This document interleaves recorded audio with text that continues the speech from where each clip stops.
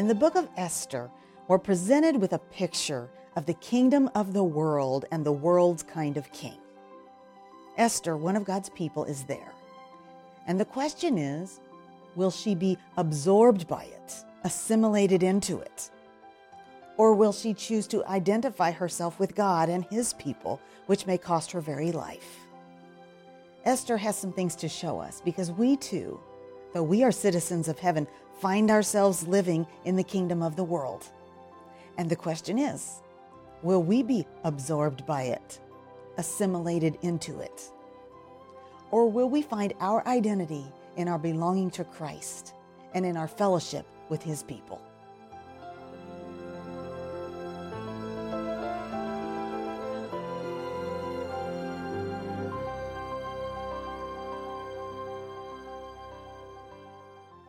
I spent a lot of years as a publicist representing various Christian authors and organizations to the media. And I suppose it was somewhat obvious that I was in that role because I was a Christian myself. But I think there was also a sense in which I maintained a professional distance from whatever message it was that my client was communicating as I worked with various media people, many of whom were not believers. But then came the day when I was the author. And I was the one sitting in a restaurant being interviewed by a writer about what I believed. And it was different. It felt like I was crossing over a threshold, going public with my faith in Christ in a new and dramatic way. And honestly, I wasn't sure I wanted to. I knew that it might cost me. And when the article with the interview came out, here's what it said in part. She wrote, Guthrie says, no heaven without Jesus. Anyone who doesn't stand on a relationship with God through his Son, regardless of the religious or spiritual label, is shut out. It's a tough call in a society where most Americans, polls say, see many paths to God. And then she quotes me saying, I know that sounds exclusive and narrow and intolerant and perhaps even simple-minded to some. But it's the truth. And if you have missed reckoning with Jesus, you've missed the very purpose for which you were created. Well, after the article appeared, my husband David came across a response to the article online. It described me as a decent person, but that my theology was poor and damaging. And the writer said, at the heart of the tragic incomprehension among Christians is the assertion that the only hope for all of us is in Jesus. So while it felt like a significant step to go public with my allegiance to Christ in this way, I suppose that if the worst persecution I've ever experienced is being described as decent, then my big brave stand really hasn't cost me anything. Today, as we bring our study of the historical books to a close, we're looking at the story of Esther, a woman whose identification with the people of God could have cost her everything. She had to decide if she was going to be defined by her citizenship in the kingdom of the world that promised her a life of comfort, or if she was going to be defined by her citizenship in the kingdom of God, which would threaten her very existence. She faced a choice that really all of us face. The day will come when we will have to decide what is going to define us. Are we going to be defined by the things of this world, what we can accomplish, how good we can look, the comfort we can enjoy, the status we can attain? Or will we be defined by our belonging to the people of God as one whose life isn't really about us at all, but about the one to whom we've been united by faith? Now, the book of Esther begins with a party, and this is not just any party. This is a 6-month-long party thrown by King Ahasuerus for all the warlords and governors from throughout his kingdom, which stretched from India to Ethiopia. And when we read in Esther chapter 1 about the party, we're meant to be impressed by the decor, the furniture, the mosaic tiles, the wine, and even the wine goblets. But I think perhaps we're meant to be somewhat amused by the king himself. Look in Esther chapter 1, beginning in verse 10. On the seventh day, when the heart of the king was merry with wine, he commanded the 7 eunuchs who served in the presence of the king, Ahasuerus, to bring Queen Vashti before the king with her royal crown, in order to show the peoples and the princes her beauty, for she was lovely to look at. But Queen Vashti refused to come at the king's command delivered by the eunuchs. At this, the king became enraged, and his anger burned within him. So here is the most powerful man in the world, and he can't get his queen to come in and prove to his dinner companions that he is married to the most beautiful woman in the world. Now, of course, they've been drinking for a while now, probably trading stories and one-upping each other, and perhaps the stories are getting more and more bawdy. Perhaps when he asks her to come in with her royal crown, he's really asking Vashti to come wearing only her royal crown. Whatever the reason for it, her refusal creates an embarrassing dilemma for the king. And it's the first of many times throughout the book of Esther that the king asks his advisors what to do. He is supposedly the one with all the power, but evidently it is his advisors who pull the strings. And they're afraid that all the women in the kingdom will hear about Vashti's refusal of her husband's request and be empowered to refuse the requests of their own husbands. So what is their brilliant advice? Publish throughout the kingdom that Vashti is banished and that every man should be master in his own house. Now, I no longer have a media relations business, but I'm thinking that if the king had wanted to save face, maybe it wasn't the best idea to make sure that the news about what Vashti had done was published in every corner of the kingdom. But they didn't ask me. So Vashti is out, and there is an opening in the kingdom for the position of queen.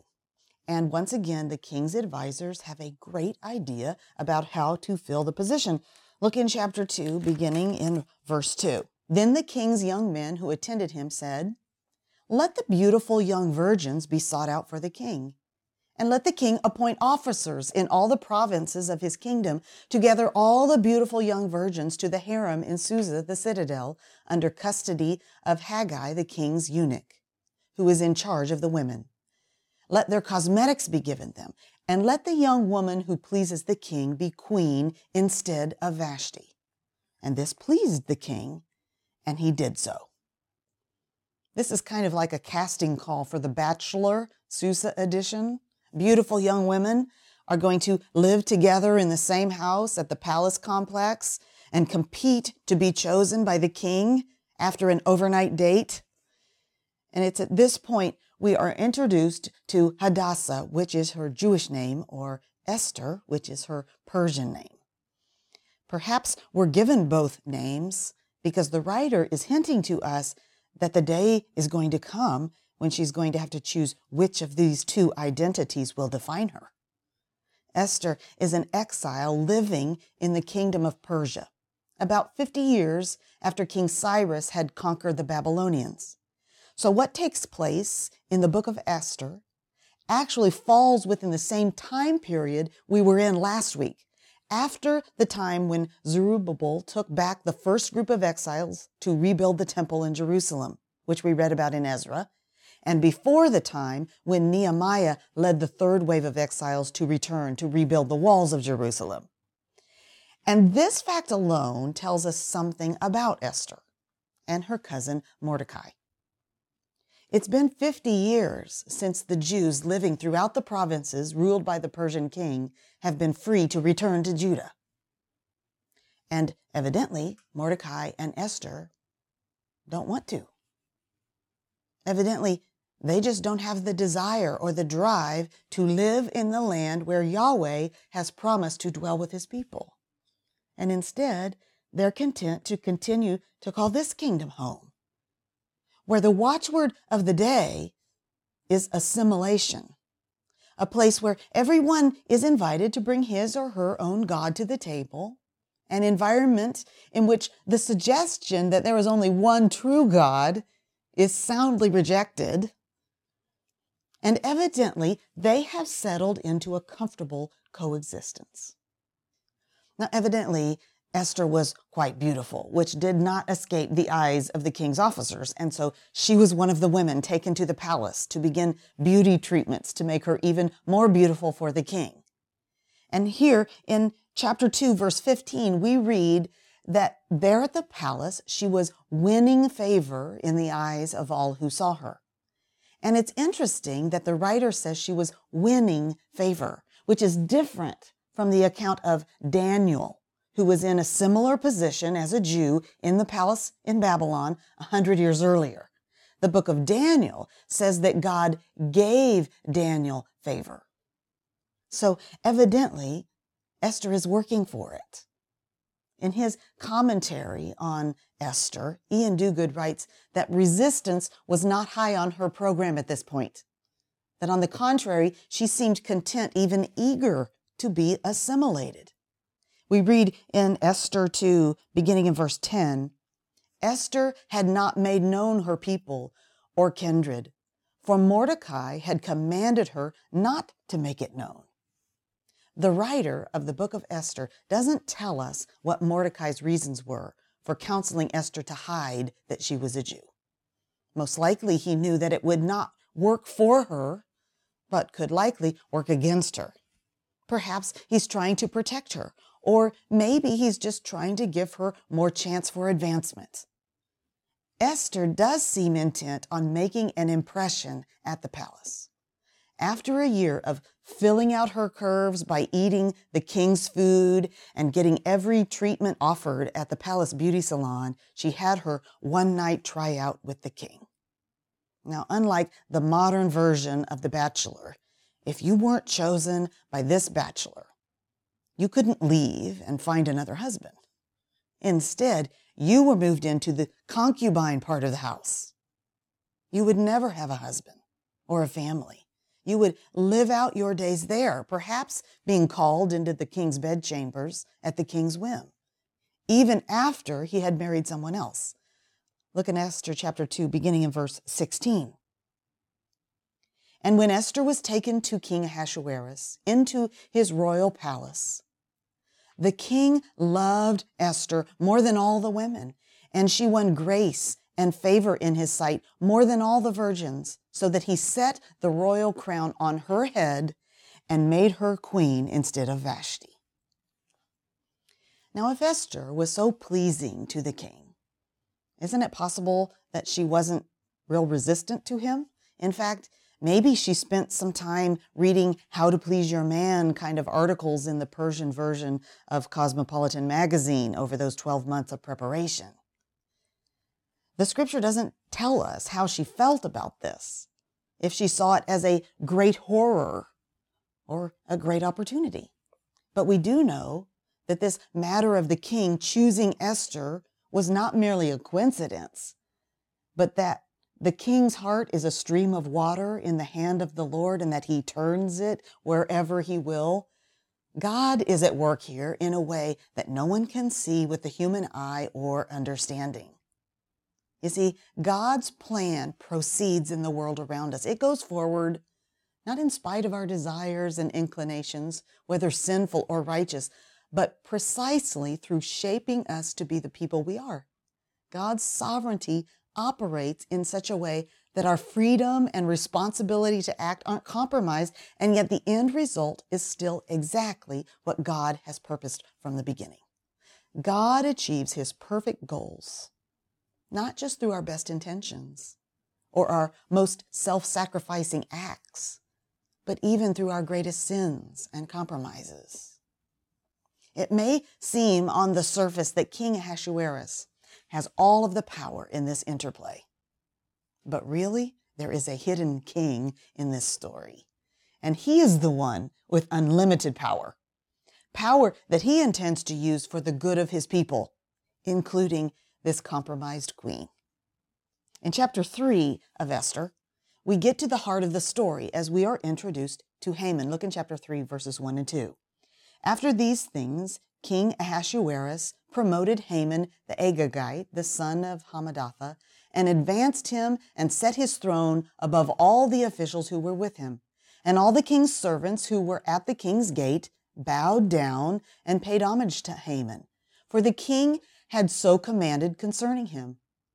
But Mordecai did not bow down or pay homage. Evidently, Mordecai doesn't have a problem bowing down to the pagan king, Ahasuerus, but he does refuse to bow down to Haman. Now, why is that? Well, while it isn't spelled out for us here in the passage, if we had lived in the day when this was written, it likely would have been clear to us when we read that Haman was an Agagite. Haman was a descendant of Agag, the Amalekite. The Amalekites were the first people group that attacked the children of Israel when they came out of Egypt. And for this, God cursed them and condemned them to extinction. And then later in Israel's history, when Saul was crowned king, he and his armies were sent to carry out this sentence.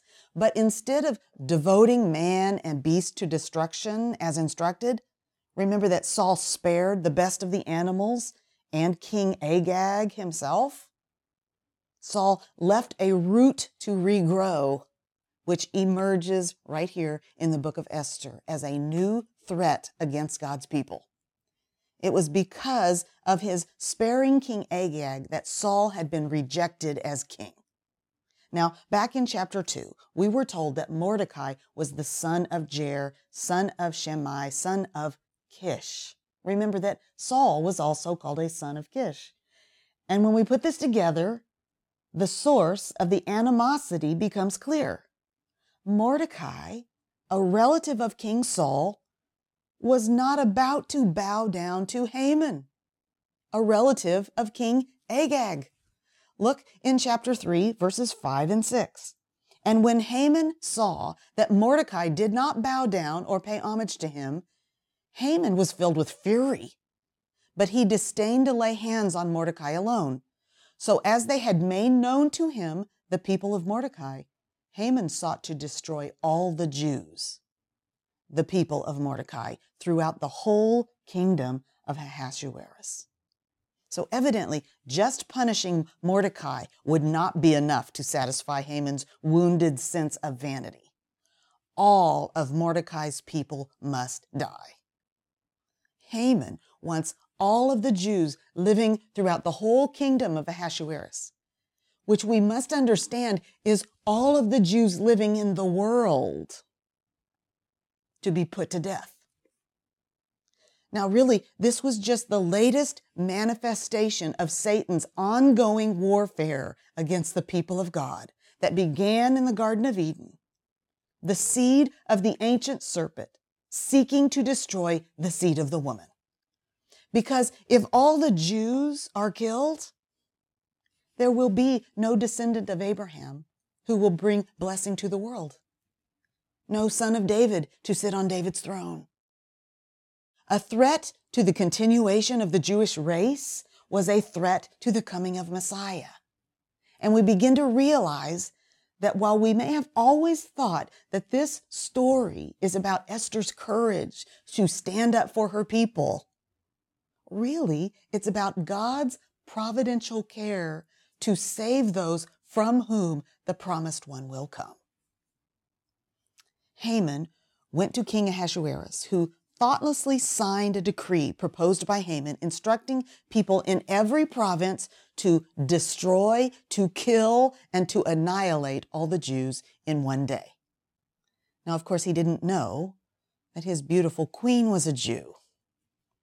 And it's at this point in the story that we discover just how isolated Esther has become from the rest of the covenant community.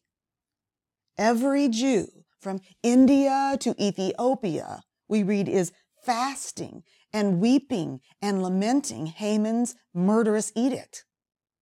And evidently, Esther is oblivious to it.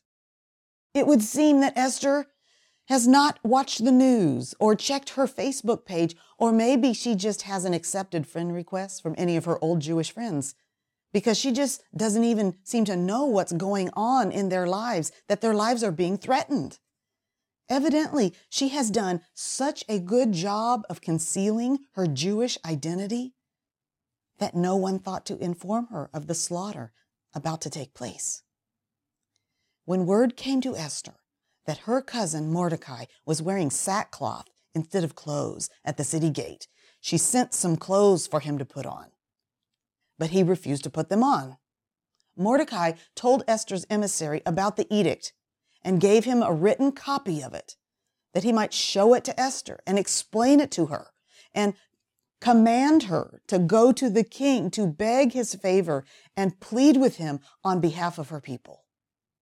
God's people needed a mediator, someone who was willing and able to go and plead their case where they could not go, into the presence of the king.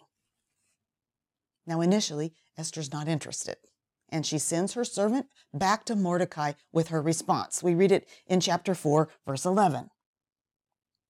All the king's servants and the people of the king's provinces know that if any man or woman goes to the king inside the inner court without being called, there's but one law: to be put to death, except the one to whom the king holds out the golden scepter so that he may live.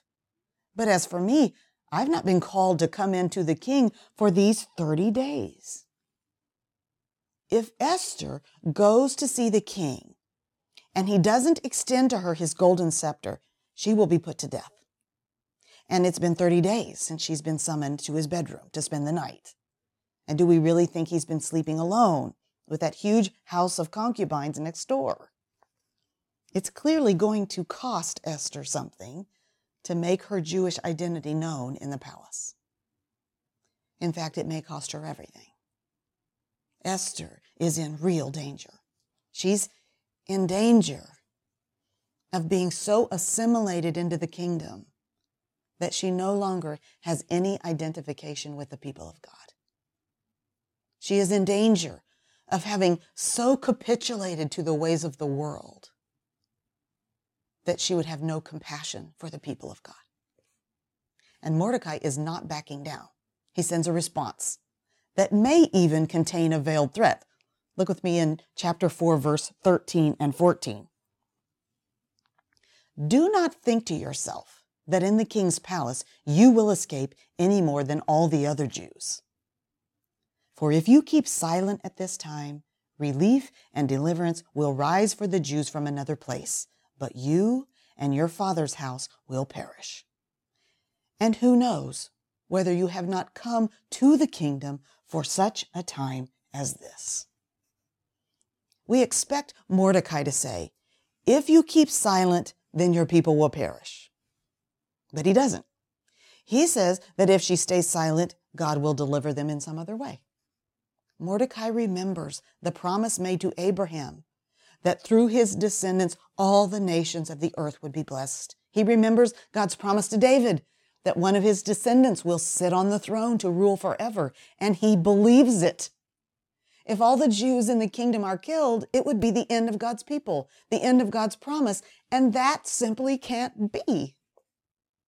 Mordecai sees that Esther's being chosen as queen was not a simple twist of fate or the result of chance. He is sure that there is a greater purpose at work here.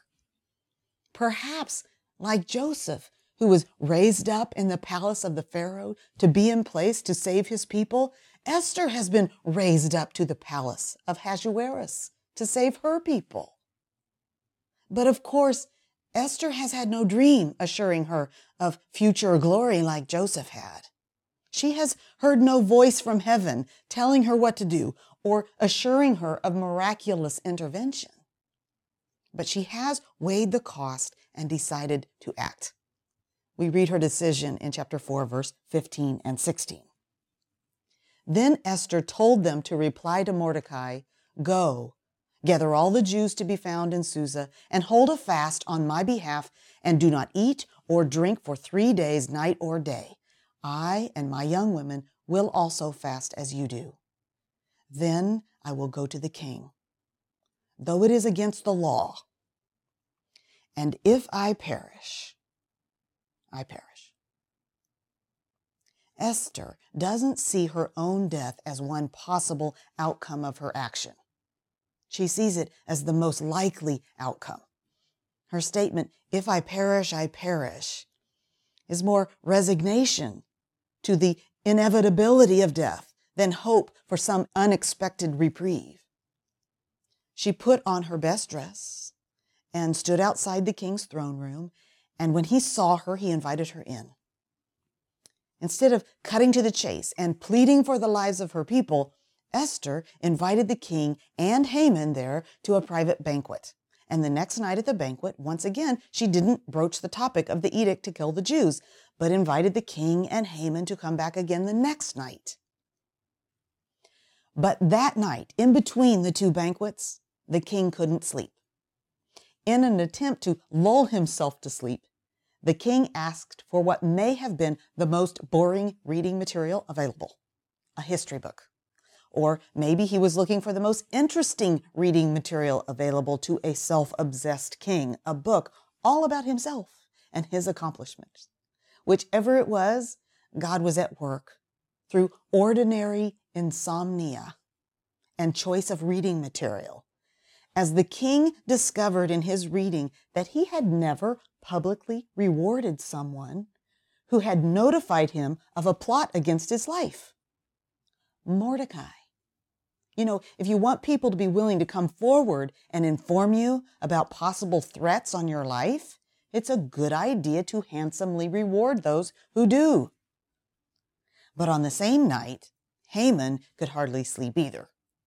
On his way home, feeling so good about himself as the only person included in the king and queen's banquet, he walked by that Jew, Mordecai, who refused to bow.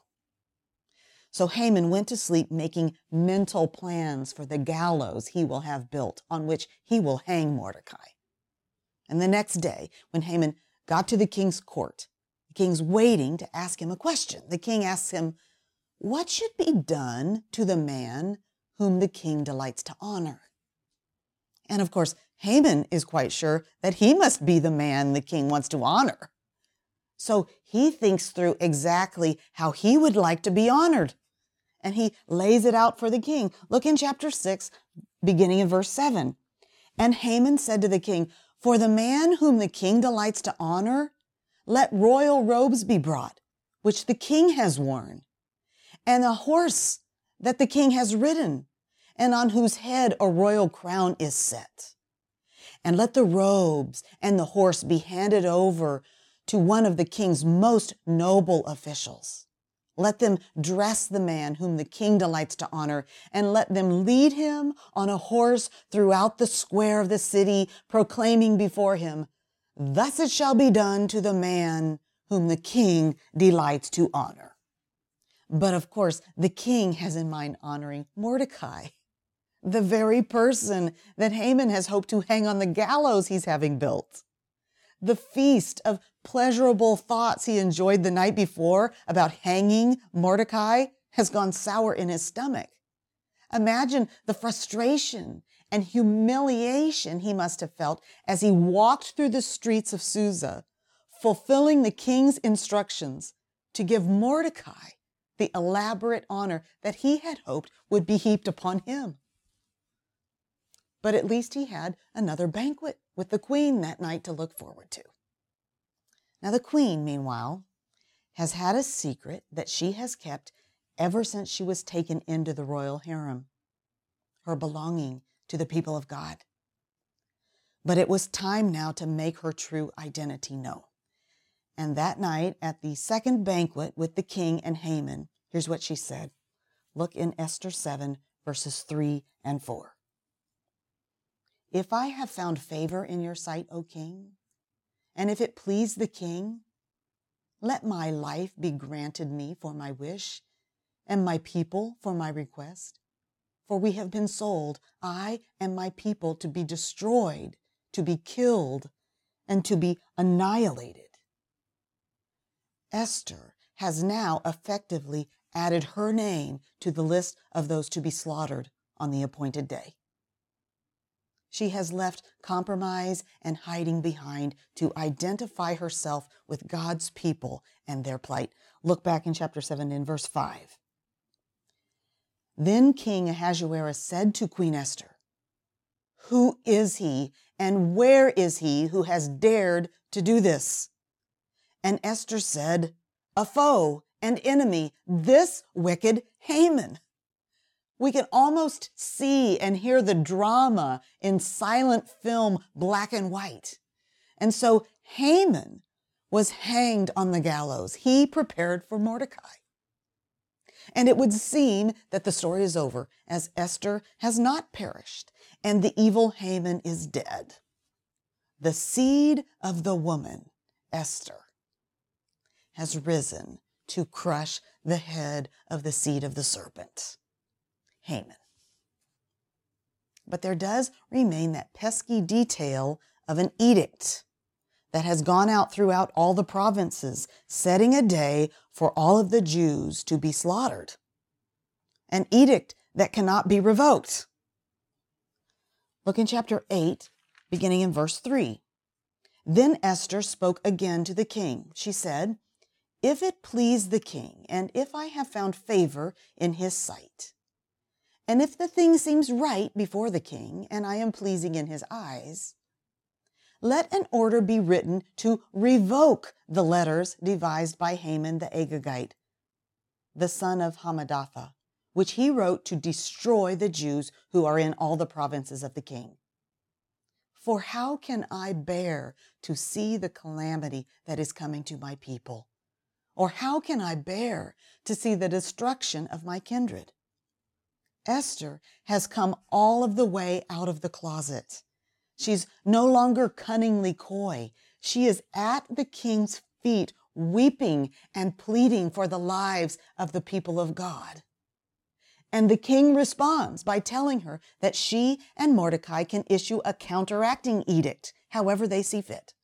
So they sent out a decree saying that the king allowed the Jews in every province to defend their lives and to kill anyone who attacked them.